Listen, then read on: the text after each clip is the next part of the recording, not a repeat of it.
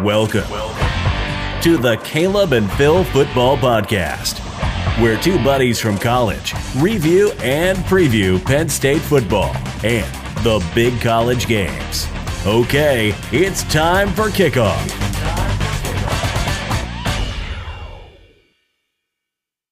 Hello and welcome to the Caleb and Phil Football Podcast. We are getting you prepared for week 5 of the NCAA season. Man, time is flying by. How you doing, Phil? I am great, Caleb. So we got a new couch this weekend, which was awesome. The only bad thing was that I spent a good amount of the afternoon Saturday falling asleep. And right now, as we are recording, I am eagerly anticipating the brownies that LB is making upstairs. So I'm pretty fabulous. How about you? Yeah, not as good. Our refrigerator may have crapped out here. We'll see. We cleaned it out, got all the ice out of the freezer and everything. We got it all dusted and everything. My parents were fortunate enough. They brought a mini fridge, so we were able to save a few things. We'll test it out tomorrow. Hopefully we won't be fridge shopping in the near future. Yeah, the fridge shopping is we did that last spring. Not something you want to do, and now we're looking at our dishwasher. So we feel your burden right now. We feel the Huffer burden. Yep. Yeah. Hey, did you see the story about Derek King? Yeah, this Houston quarterback, because now you can play up to 4 games redshirt. So he's going to redshirt a year and sit out the rest of the year? Yeah, and I'm pretty sure that there's a certain team that does really good with quarterbacks who's in need of a quarterback next season. How convenient. Yeah, and from what I've heard, yeah, this Derek King guy's pretty good. His dad played, at least college, maybe the NFL is too. He has I think Derek King has a rushing touchdown and a passing touchdown every game this season. It goes back to last season, like 10 games in a row or something like that. He's a good dual threat quarterback. Perfect, it seems, for Lincoln Riley system. Yeah, I think he already has 12 touchdowns on the season. And so, yeah, he was going to sit out. He did say, I want to come back and play for Houston. So I don't know if he's just hoping that Dana Holgorsen can reload the weapons at Houston. But if I'm him and I can take advantage of this rule, why not go to the quarterback whisperer? And, Derek King's being talked up big time. And the stats seem to suggest that that's a good reason to be talked up. He's performing at a high level. And now he'll be sitting on the couch at a high level for a few months as well. Yeah, well, let's get into last week. Of course, Sweet. We got to start with those upsets. First on Friday night, number 10 Utah upset by USC. Familiar story here. Slavis gets injured. The backup comes in. Fink throws 350 yards, 3 touchdowns. USC comes back and pulls off the victory.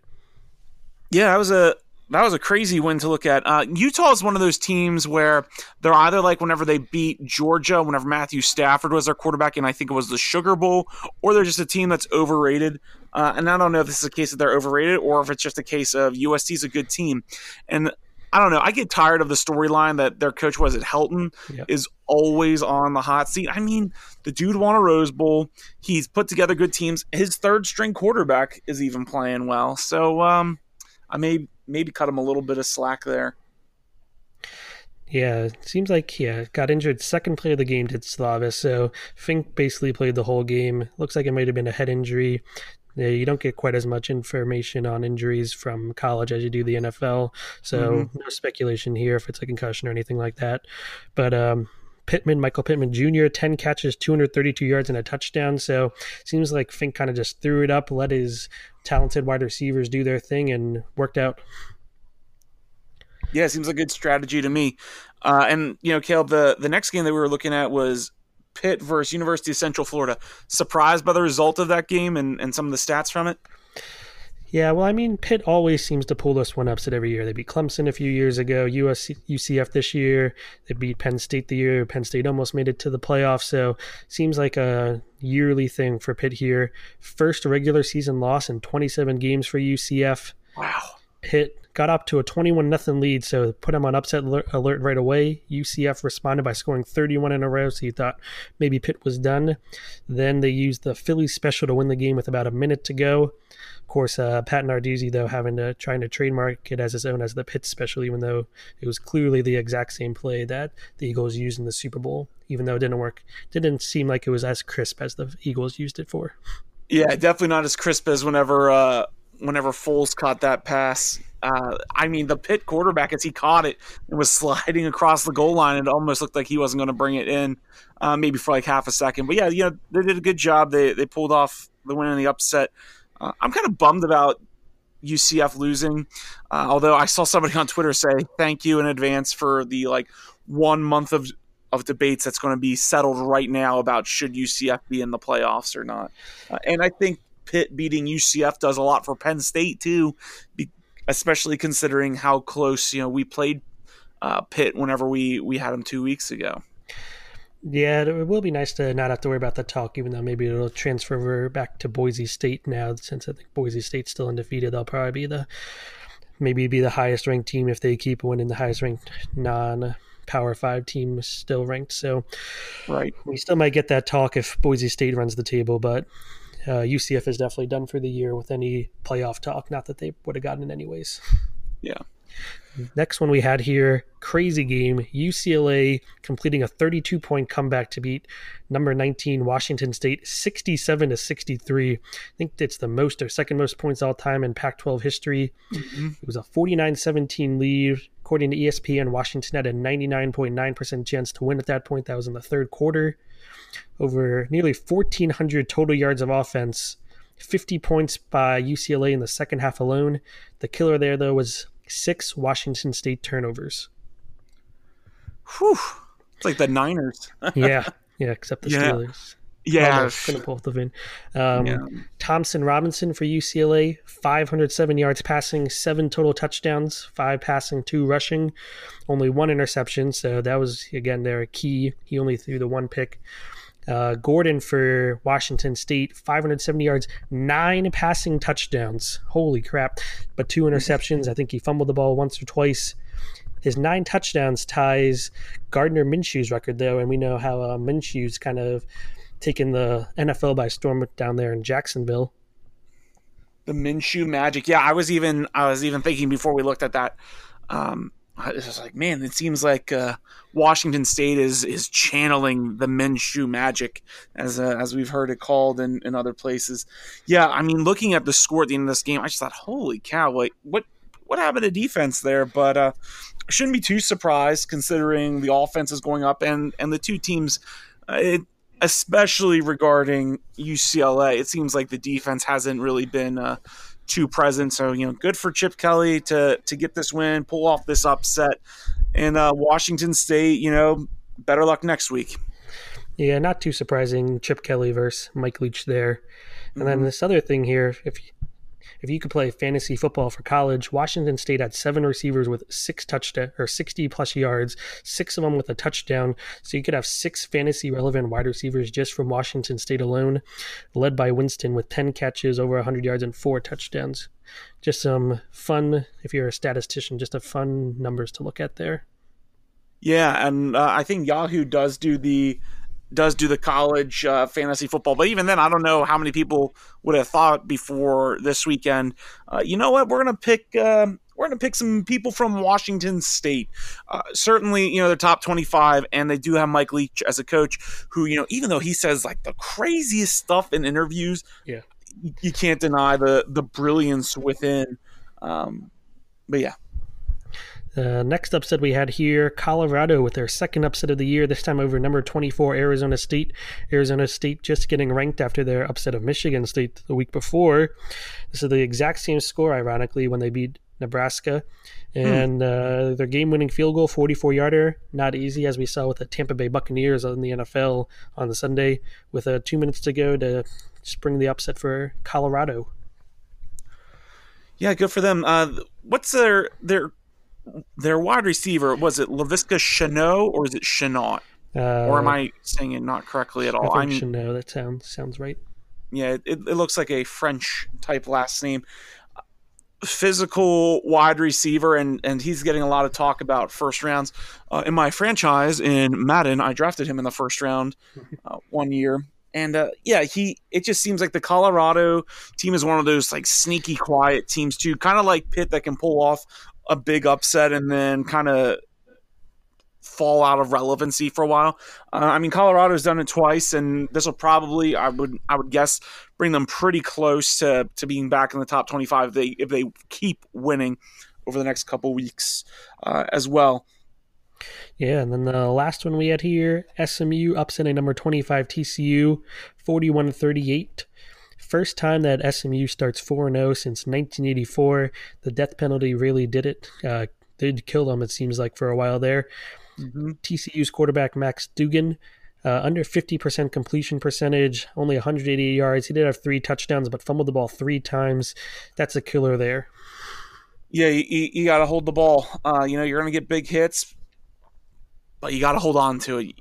If you drop it, and if you just can't keep your possession with it, I mean, you can't win games. And I know that's a well-duh sort of statement, but I see some of these players out there, and some of the times, and I have not watched this game, so I don't know what the fumbles looked like, but there's some times where a player gets hit, and I just think if you're just holding the ball a little tighter, or if you're holding it more consistently, or if you're using both hands, and again, I haven't seen these fumbles, so I don't know what they looked like, but I do think that to a degree, you can probably manage, especially if you fumbled, 2 times, maybe thinking ahead, like, I should probably be more cautious. Maybe that's just me, though.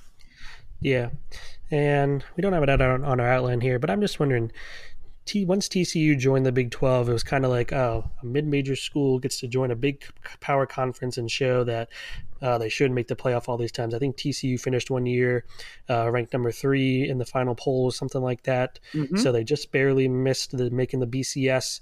But ever since then, they've been ranked here and there, never had that great season. So maybe that's kind of why UCF, Boise State, these other teams that are still mid-majors aren't getting their chance in the playoffs. Maybe TCU kind of ruined it for them. Yeah, maybe. Was it Andy? Was that the Andy Dalton days of TCU? So. Yeah. So, I mean, unless you go all the way back to, I think it was Jared Zabransky, who was the quarterback from Boise State whenever they beat Oklahoma. Mm-hmm. Otherwise, I could see that, Gary Patterson and, just not being able to keep them consistent, keep them at a high level there. It's a bummer because they were fun to watch too, especially whenever they were first coming onto the scene as this like underrated school. I myself had no idea whenever they first came onto the scene. Then again, I hadn't really been watching too much football at the time. I had no idea what TCU stood for, and now they're almost like a household name. We'll see what happens. But let's look at Big Ten football, specifically the game that I think you and I both knew what was going to happen. Wisconsin and Michigan.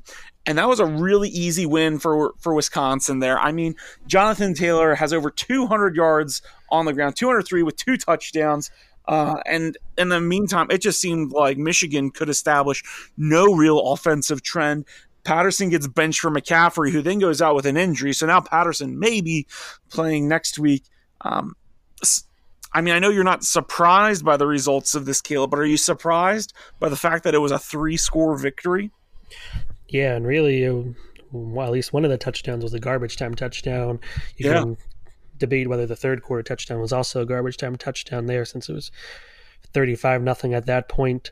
First time Wisconsin had allowed a point all year. I think they scored the first 145 points of the year, which was just them, 145-0 to start the year. Oof. Man, and then I think even if you go back to the bowl game last year, they shut out whoever they played. I forget who they played for a quarter or two. So they had some long streak going. So I guess they were trying to keep that alive. So maybe we won't call the third quarter one a garbage time touchdown. But Wisconsin really showing, I think we talked last week, Ohio State's clearly the best team in the Big Ten. Then there was the group of 4 or 5 teams the next tier down. I think Wisconsin's clearly the second best team in the Big Ten right now.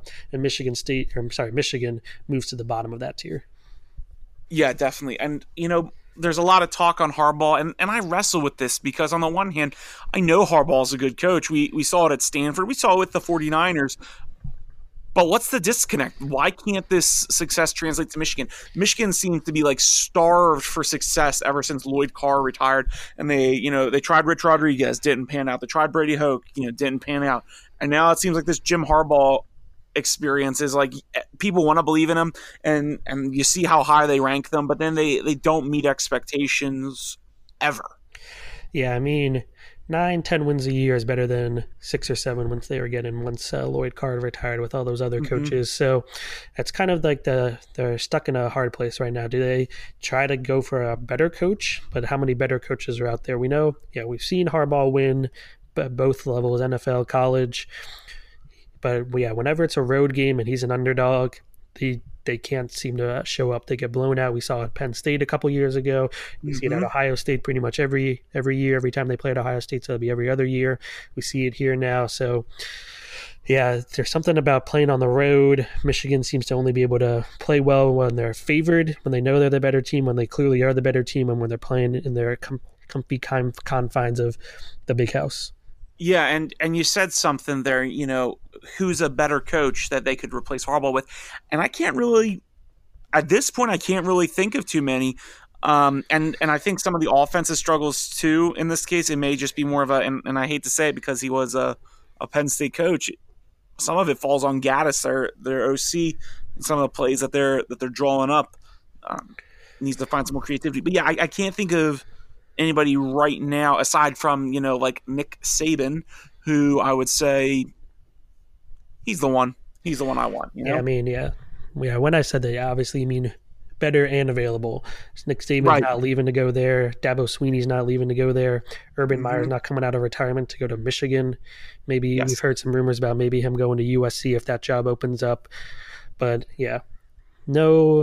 maybe some coaches who are on the same equal level as him, and maybe just a fresh start would help it out. But I don't know if there's anyone available who's definitely better than him. Maybe they could beg Kellen Moore. But hey, how about this Ohio State game, specifically the second quarter by Fields? 6 touchdowns in one quarter for Justin Fields. He's definitely showed why he was the number 1 recruit coming out of high school a couple years ago. Still not sure why he wanted to go to Georgia when they were coming off the near national title win over Alabama. Still seems kind of silly for him to do that, but he's definitely doing great now with Ohio State. Ohio State did trail in this game 5-0, ironically, before scoring 76 in a row. Fields, I don't think, even played at all in the second half, though. Obviously, you don't need to do that when you're up 35-5 or so at halftime. Yeah, I don't think. I mean, the 5-0 at the beginning was maybe a little nerve-wracking, but I think once the Ohio State engine started rolling, there's really no doubt that they're going to win this. The 6 touchdowns in the second quarter for Fields, it is electrifying. It's a bummer that this kid, had committed to Penn State and decommitted. Would have been fun to see what he could have done for the Nittany Lions, for now, it's nice for him that he gets the opportunity to play ball. I was like you. I was very puzzled about why he picked Georgia. I thought this team's a team that almost won the national championship. They have an established quarterback. Like, what do you think is going to happen here, especially since he's only a year ahead of you? Him transferring is probably one of the best things he could have done for his own career, because at least at this point, Caleb, I think early signs say that we'll probably watch him play on some Sundays too. Yeah, you would think as of right now. Yeah, it's still really, really early, but thoughts down the line. Yep. Next one we got here, Michigan State rebounding with a nice win over Northwestern.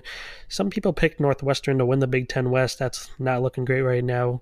They lost to Stanford earlier in the year. They only have 1 win on the year. They got a tough schedule coming up ahead of them. I don't know if they're going to struggle to even get bowl eligible at this point. Yeah, it's a shame. They have a top-notch coach, and it's a smaller school, and it's just hard to get the athletes to commit there. But it is fun whenever you see Northwestern play well in the West. But yeah, they Sparty rolled and crushed them there. Nebraska just barely getting by Illinois, 42-38. That is another loss for Lovie Smith.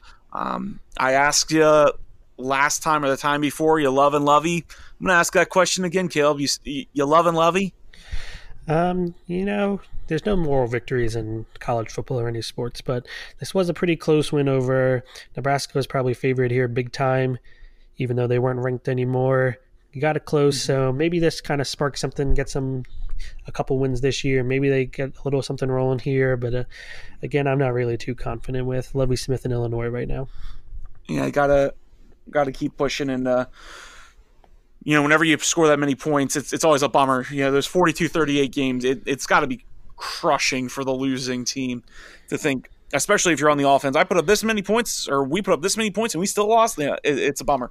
Next game, Rutgers, they dropped to Boston College, 30-16. Boston College rebounding after losing to Les Miles and Kansas team, and Rutgers continuing to really struggle ever since like Ray Rice was their running back over a decade ago. Yeah, it's kind of like Boston College lost to the worst team in the Big 12. Now they're beating the worst team here in the Big 10. So I guess that means Rutgers might be the worst team in the Power 5 conferences here. Yeah, and I would not be too shocked by that. Rutgers comes into the Big 10 same time as Maryland. And around that time, again, we thought, or I thought at least, because Rutgers was a season or two away, removed from Ray Rice, and Greg Schiano was their coach or had just left. I thought they were going to come in and they were going to enhance the resume and the reputation of the Big Ten. But I mean, somebody's got to dwell in the bottom. So in this case, it's the Scarlet Knights of Rutgers. Yeah, I thought they would put up at least a little bit better fight than they have over the last few years, but clearly that's not to be. Final game we got here, Indiana shutting down UConn 38-3. That's not too big of a surprise. UConn really isn't a great team either. No, that was a very easy win for Indiana. I haven't watched enough of them yet to really be able to form a good opinion on them. I'll just say they're currently on the Big Ten Network as we are recording, so that might be a game worth checking out later. Or actually, just ended. Okay. Yeah, so we had some other big games this week, not just in the Big Ten. We had number 8 Auburn holding off to beat number 17 Texas A&M 28-20. Bo Nix just thrown for 100 yards, only 20 pass attempts, the 1 touchdown here. So he didn't need to do much. Auburn had a couple big plays early on in the game to go up 14-0, and they kind of just played some solid defense, ran the ball a bunch, and just let their let it roll and hold on, and didn't make their freshman quarterback do too much. Kellen Mond, again, another uneven performance for him, while the Texas A&M running game didn't have anything going. 21 carries, just 2.7 yards per carry. So that doesn't really help Kellen Mond, though, in the passing game. Yeah, I mean, Kellen Mond, I'm glad you brought it up an episode ago or two where you talked about Kellen Mond saying he's the best quarterback in the SEC. Just don't say those things. And let me give that a tip to any younger listeners. Don't go out there and say you are the best, just to like create waves. It's not worth it. You open yourself up to criticism. You set an unreasonable burden on your back. Now, one thing from this game that I am concerned about, Bo Nix, people talk him up, and I think we forget in week 1, Bo Nix looked pretty terrible for the first chunk of that game. And then we look at these stats, 12 for 20, like you said, only 100 yards passing and a touchdown against number 17 Texas A&M. And that might be fine for number 17 Texas A&M, but how long can Auburn keep winning these games with really what I would consider pretty subpar performances from a quarterback? I get he's a freshman, but we've seen freshmen play well too. Yeah. I wonder if this was just kind of a great game script thing. You didn't need to do much with the early lead, so you don't put too much pressure on him. But yeah, if you want to beat LSU, you want to beat Auburn, you want to beat Georgia, you got to definitely play much better. Yeah, Bama, you got to play much better than you did tonight or this weekend. Yeah, I really enjoyed the Georgia Notre Dame game. It does start off pretty slowly. Georgia fumbles a punt and they score 16 after trailing 10-7. I mean, I'm just really impressed by Fromm. He has great touch passes. He does a great job resisting pressure, keeping eyes downfield, making those deep throws. I was really impressed by what I saw with Georgia again. Yeah, he didn't have great numbers either. More than 100 yards than Bo Nix did. But he made the key throws. When they needed a first down, he got that first down, usually with his arm. They obviously, DeAndre Swift, great running back. Georgia has a history of great running backs. They got, Nick Chubb, Sony Michel, Todd Gurley, plenty of great running backs in the NFL right now. DeAndre Swift seems to be the next one coming up. But Fromm is still the key to that team. He gets the key throws when he needs them, and it was good win for Georgia. Yeah, we've seen a lot of good from Fromm while he's been playing there. And, Notre Dame, they had their moments too. They had a couple touchdowns. They only lost 23-17, and I was pretty impressed by that because Notre Dame is another one of those teams where sometimes I wonder, like, they're a team that I actually, despite being a Penn State fan and a lot of my family really despising Notre Dame, I actually like to watch them do well because they are one of those classic teams in college football that was good, and they aren't Alabama or USC. So, I'll root for them, and then they'll lose a game that makes me scratch my head, and that was more so Charlie Weiss's time especially. But watching this game, I was disappointed but not surprised, I guess. Yeah, I think Georgia was a 2-touchdown favorite coming into this game, so people thought Georgia was going to win this one big. So definitely a respectable performance by Notre Dame, going down there, keeping it close the whole game, leading for a little bit there, but yeah, just couldn't quite pull off the upset. Yeah. The next game we have here, not an upset or anything. Number 23 Cal surviving against Ole Miss 28-20. However, it seemed like Ole Miss scored with 13 seconds to go. The referee right on the goal line there, called him short. Ole Miss was out of timeout, so they had to run up. Clock was ticking, so they had to run up. They ran a quarterback sneak to try to score before time ran out again. However, the play was never reviewed. So I know you don't want to give Ole Miss a free timeout there, but I feel like you got to review that play. We only really got the one good angle, so the referee's right there on the goal line, so I feel like you do kind of have to trust him that he was calling him short. But I think as soon as he caught the ball was in the end zone. So obviously they still need to get the 2-point conversion to even force overtime, so maybe Cal still wins this game, but not great refereeing there, I don't think. Yeah, and I think there's just this like curse early in the season at the pro and the collegiate level of pretty mediocre officiating, and it could just be that just like the players need time to adjust, so do the officials. But yeah, those sort of plays, it's just such a bummer whenever such a minor technicality could lead to a loss like that, especially for a team like Ole Miss as they're playing a ranked team, and it would be a good win for the program who could use one right around now. Yeah, they had their time against Alabama a few years ago.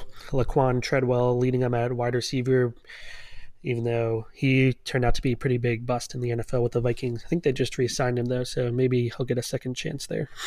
Yeah, they did re-sign him. Vikings down to 3 healthy receivers is the line that I saw. So we'll see if he can help out.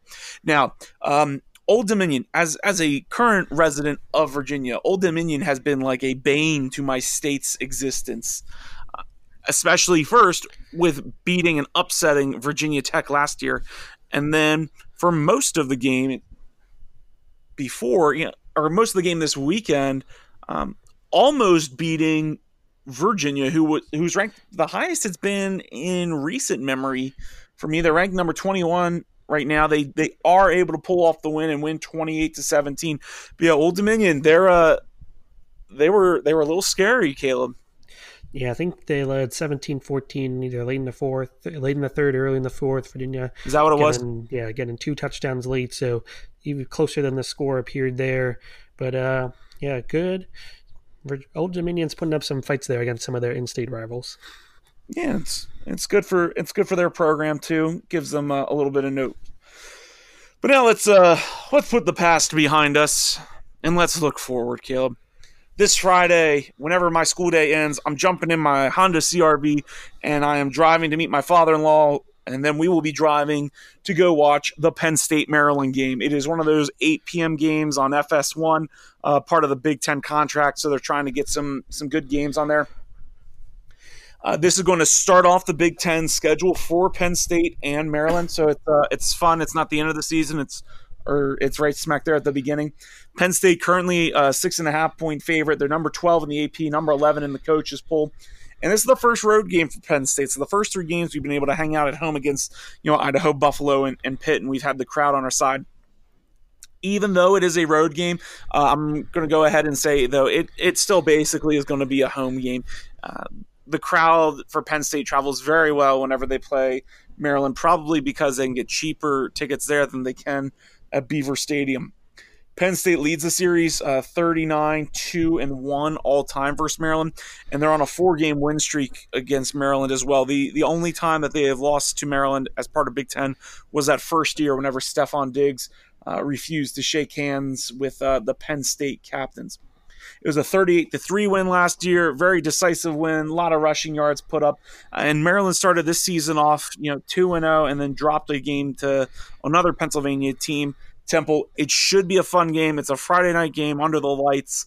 And yeah, Big Ten football for Penn State is here, Caleb. Yeah, I'm excited.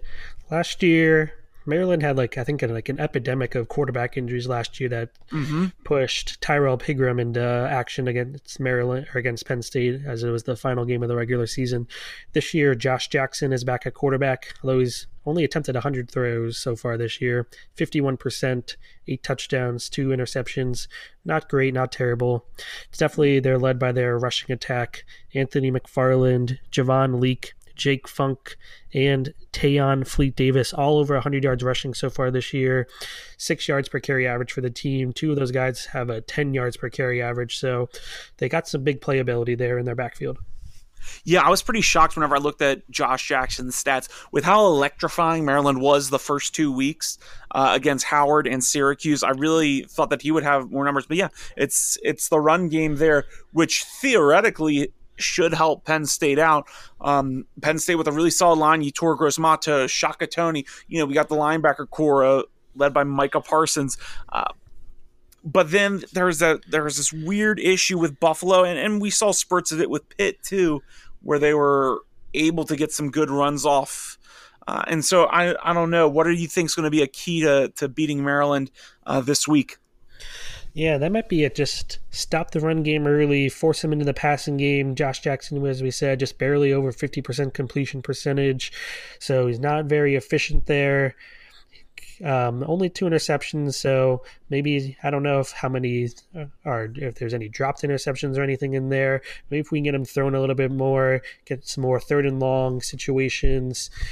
So that'll be tougher for him to complete, get those long yardage needed, and maybe get another interception or 2 to spark the defense.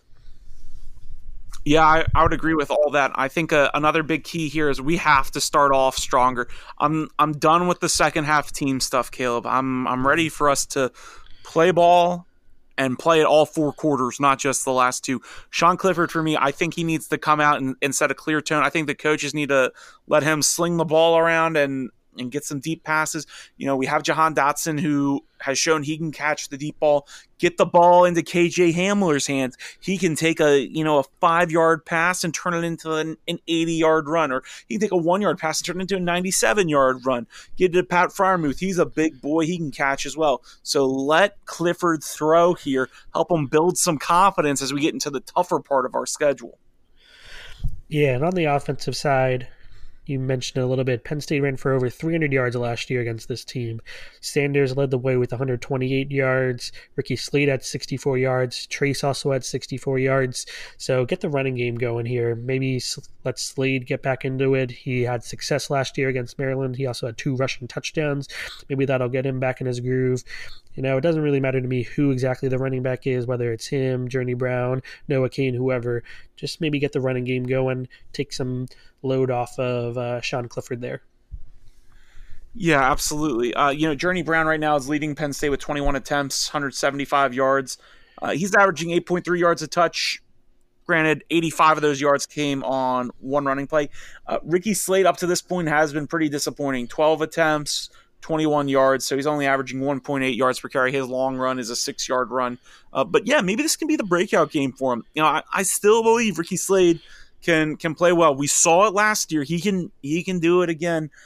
It's going to be really important for them to establish a clear running game, especially with how Big Ten football is played. It's not like SEC where it's just everybody, throw the ball as far as you can, and Big 12.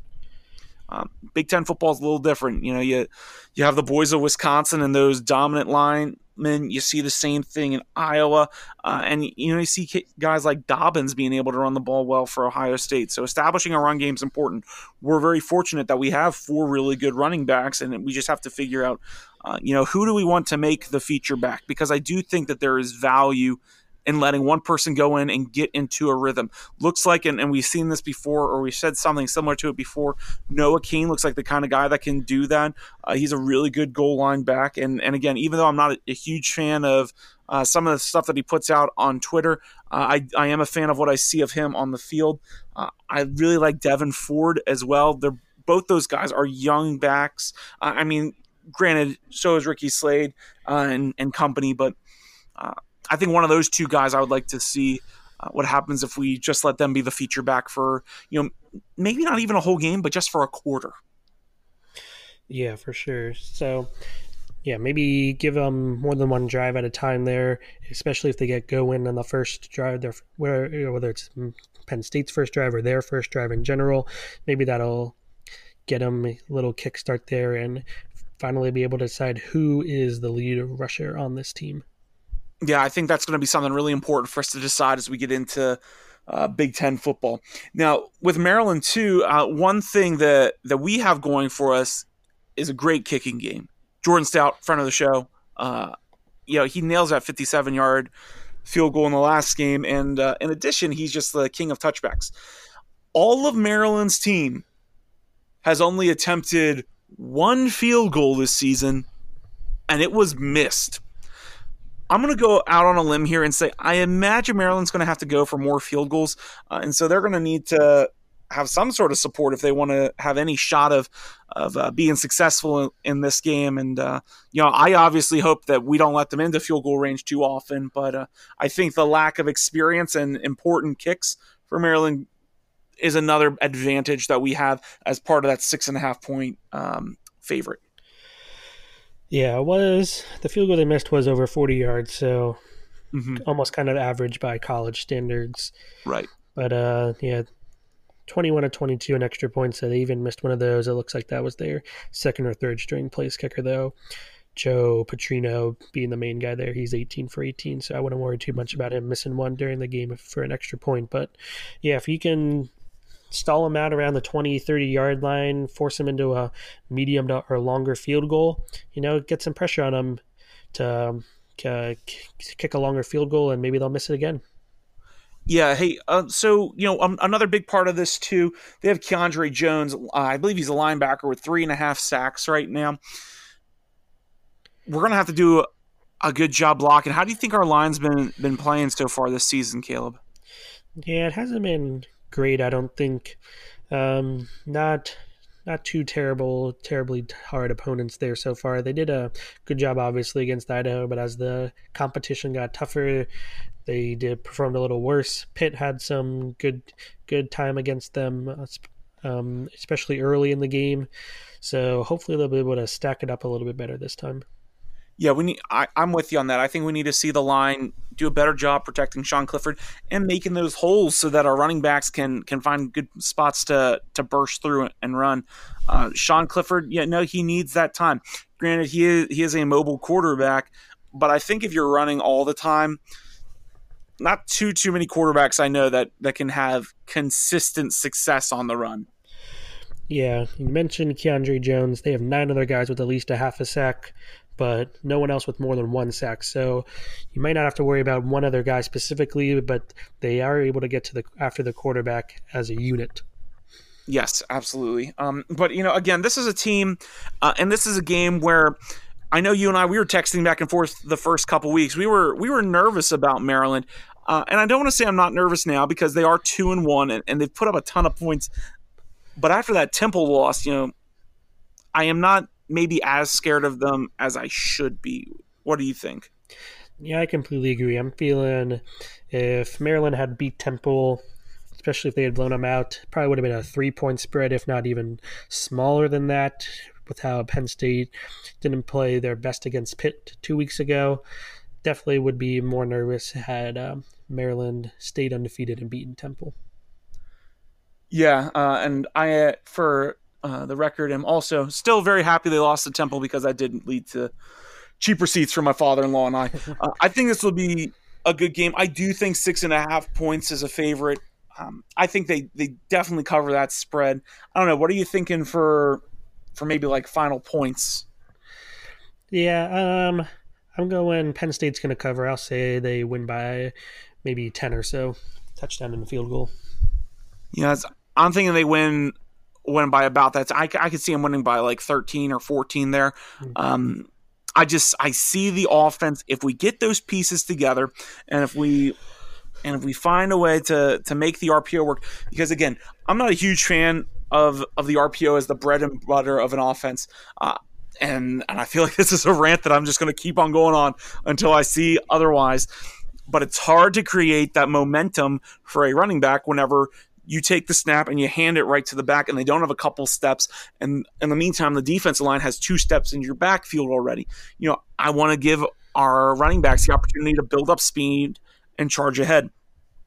But I think if we can find a way, and Ricky Rahne has certainly shown, and Moorhead showed too, that there's a way to make it work. Once we figure out how to get it to work for Clifford, I think the offense will be humming. So yeah, I think this could be a big coming out game for them, or it could just be another one of those. All right, good. Penn State won 4-0, and who's next? Yeah, I agree with there. So you ready to get to our picks for the week? Let's do it, man. We were really pro level. I mean, I don't know how much game day people that are listening watch, but Caleb, I think we need to be called as a guest picker sometime. Yeah, we both went 5-2 last week. We're up to 12-8 on the year, both of us. Mm-hmm. So a good week for us. Hopefully we can keep that going this week. First game we got here, ranked opponents. We talked about both teams earlier. Number 18, Virginia at number 10, Notre Dame. Notre Dame a 12-point favorite. Yeah, this is a game where I want to root for Virginia. There's a lot of people I know who support Virginia in being a resident of the state, but I haven't seen enough of them to know that they can compete at a high level like I have seen from Notre Dame, especially after that Georgia game. That Georgia game showed Notre Dame is no joke. So I do think Notre Dame wins this game, and I think they cover the spread. Yeah, I'm going Notre Dame too. The only worry I think you have here is maybe a letdown after having that tough game against Georgia, where they, maybe their practice isn't as great this week because they're a little tired after a brutal game there. That's the only thing I think you have to worry about, but I'll take Notre Dame as well. Yeah. So the next game we have, Caleb, we have number 21 USC at number 17 Washington. Helton versus Pearson. And Washington's the 9.5-point favorite in this game. What do you think? I'm going with the home team here again. I'm taking Washington. I don't know. It seems like it's impossible to predict how USC is going to perform this year. Mm-hmm. It seems like whenever a quarterback gets injured, they play their best. Whenever they have the same starting quarterback again, they do not as well. We'll see how Washington prepares with another new quarterback that they have to look at. They do have basically a full game's worth of tape to look at him, so I'll take Washington at home. Yeah, I feel really soured on Washington ever since their playoff appearance. I just don't see Washington as good of an opponent as USC. I think USC wins this game. I don't think it's a very I don't think it's a blowout win, but I am going to pick USC to win by we'll say a field goal. Next one here, another Pac-12 matchup. This one's also on Friday night, along with the Penn State game. Arizona State, fresh off their upset loss, so they're no longer ranked at number 15, Cal being a 5-point favorite.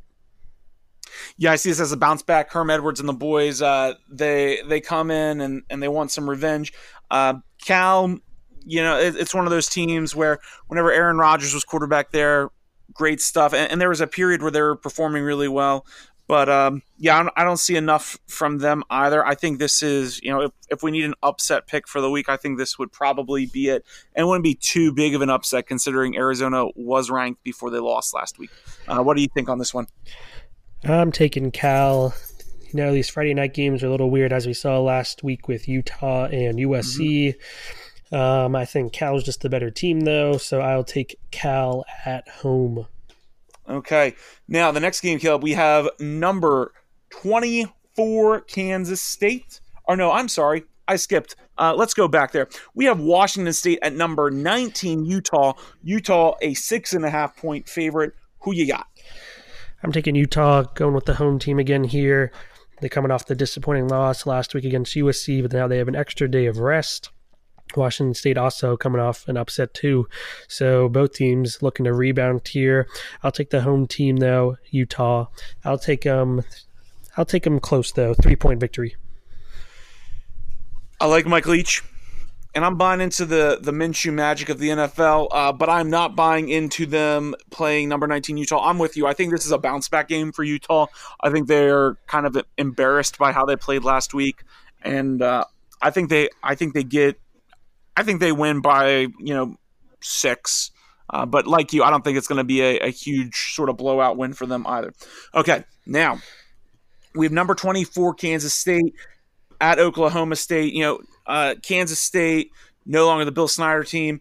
Oklahoma State played kind of competitively at parts against Texas. Oklahoma State the 5-point favorite. Who you got? Even though Kansas State is ranked, Oklahoma State is actually the favorite playing at home, and I will take Oklahoma State in this one. As you said, they kind of play Texas tough. Texas kind of always seem to keep it at an arm's length. Never too big of an upset chance there for the Cowboys, but I will take Mike Gundy and Oklahoma State to hold at home. What about you? I'm a man. I'm not 40, but I'm a man. And if you don't get that reference, watch a YouTube video of Mike Gundy. Yeah, I think Oklahoma State and I think the Cowboys wrap up here. I think they cover the spread. I think they win probably by a touchdown. All right, next one we have here, UAB at Western Kentucky. If you don't know why we picked the Western Kentucky games, go back a few episodes. We explain it there. UAB is a field goal favorite here. Phil, who do you got? This is tough. University of Alabama, Birmingham Dragons versus the Hilltopper, right? What is it? Is the Hilltoppers to Western Kentucky? I'm having a brain lapse right now. Yep, Hilltoppers. Yeah, okay, good. Glad I didn't forget. This is a tough one for me, and I have like a minor emotional connection. Again, if you haven't listened to Why We Root for Western Kentucky and you played the NCAA football video game, go back, I think it's 2 episodes ago to the picks and we explain why. But UAB, whenever they got rid of their football program, I was really sad about it. And then whenever they brought it back and they started to perform well, I was very happy for UAB, excited for them to be a part of that. UAB is the 3-point favorite here. This is a tough game. They're 2 teams that I actually really like. But I'm going to pick the Dragons of UAB to win this one. And I think it's just a cover. I think it's just a field goal. Yeah, I'm going with the home team here. I'm taking Western Kentucky. Attaboy. Yeah, ESPN's got it pretty much as a coin flip. I think they have Western Kentucky slightly favored by their football power index. So it should be a tough game, tight game there. I'll take Western Kentucky, who are in first place in, I think they're in Conference USA, despite being 1-2. Yeah. Power 6 conferences, Caleb. All right, and this leads us to the big one. Friday Night Lights, number 12, Penn State, the 7-point favorite, or 6.5-point favorite against Maryland. We're both picking Penn State. So again, what do you? Let's go ahead and let's do final score, Caleb. Yeah, Maryland's been high-scoring team so far this year. Temple held them down a little bit, so I'll go high score, and the over-under on this one is about 60 or so. I'll say Penn State wins this one 45-35. Okay. As I look at this game, and I think this is a really important game for Penn State to come out and start conference play strong. And I know what I said just a few minutes ago, and I'm not exactly going to counteract what I said, but I'm going to, increase the margin of victory here. I'd say Penn State wins this game 42-24. It's an 18-point spread there. And I think it'll be a fun game to go watch. I think even though I want Penn State to start off strong and start off fast, I don't think it's going to happen. So I think it'll be a really good first quarter to watch. But I think after a little while, Penn State's going to get cruising, and 1 or 2 of those touchdowns from Maryland's going to be in garbage time. So yeah, those are our picks for the week. Hopefully you've enjoyed listening to the show tonight or today. And as you're listening to it and you want to connect with us, please consider checking us out on Twitter at CPFB Podcast. Also, you can find us pretty much anywhere where you can find podcasts, but especially if you listen to us on Apple Podcasts, we would love it if you would take some time and give us a 5-star rating. We're just 2 guys that really like talking about college football, and we decided, hey, let's make a podcast about it. So, hopefully you enjoy listening to us as well. Caleb, before we sign off, any last words of wisdom for the listeners? Thanks for listening, and Phil, hope you enjoy watching the game. Hopefully you bring Penn State some good luck. Yes, can't wait. All right, everybody. See you later.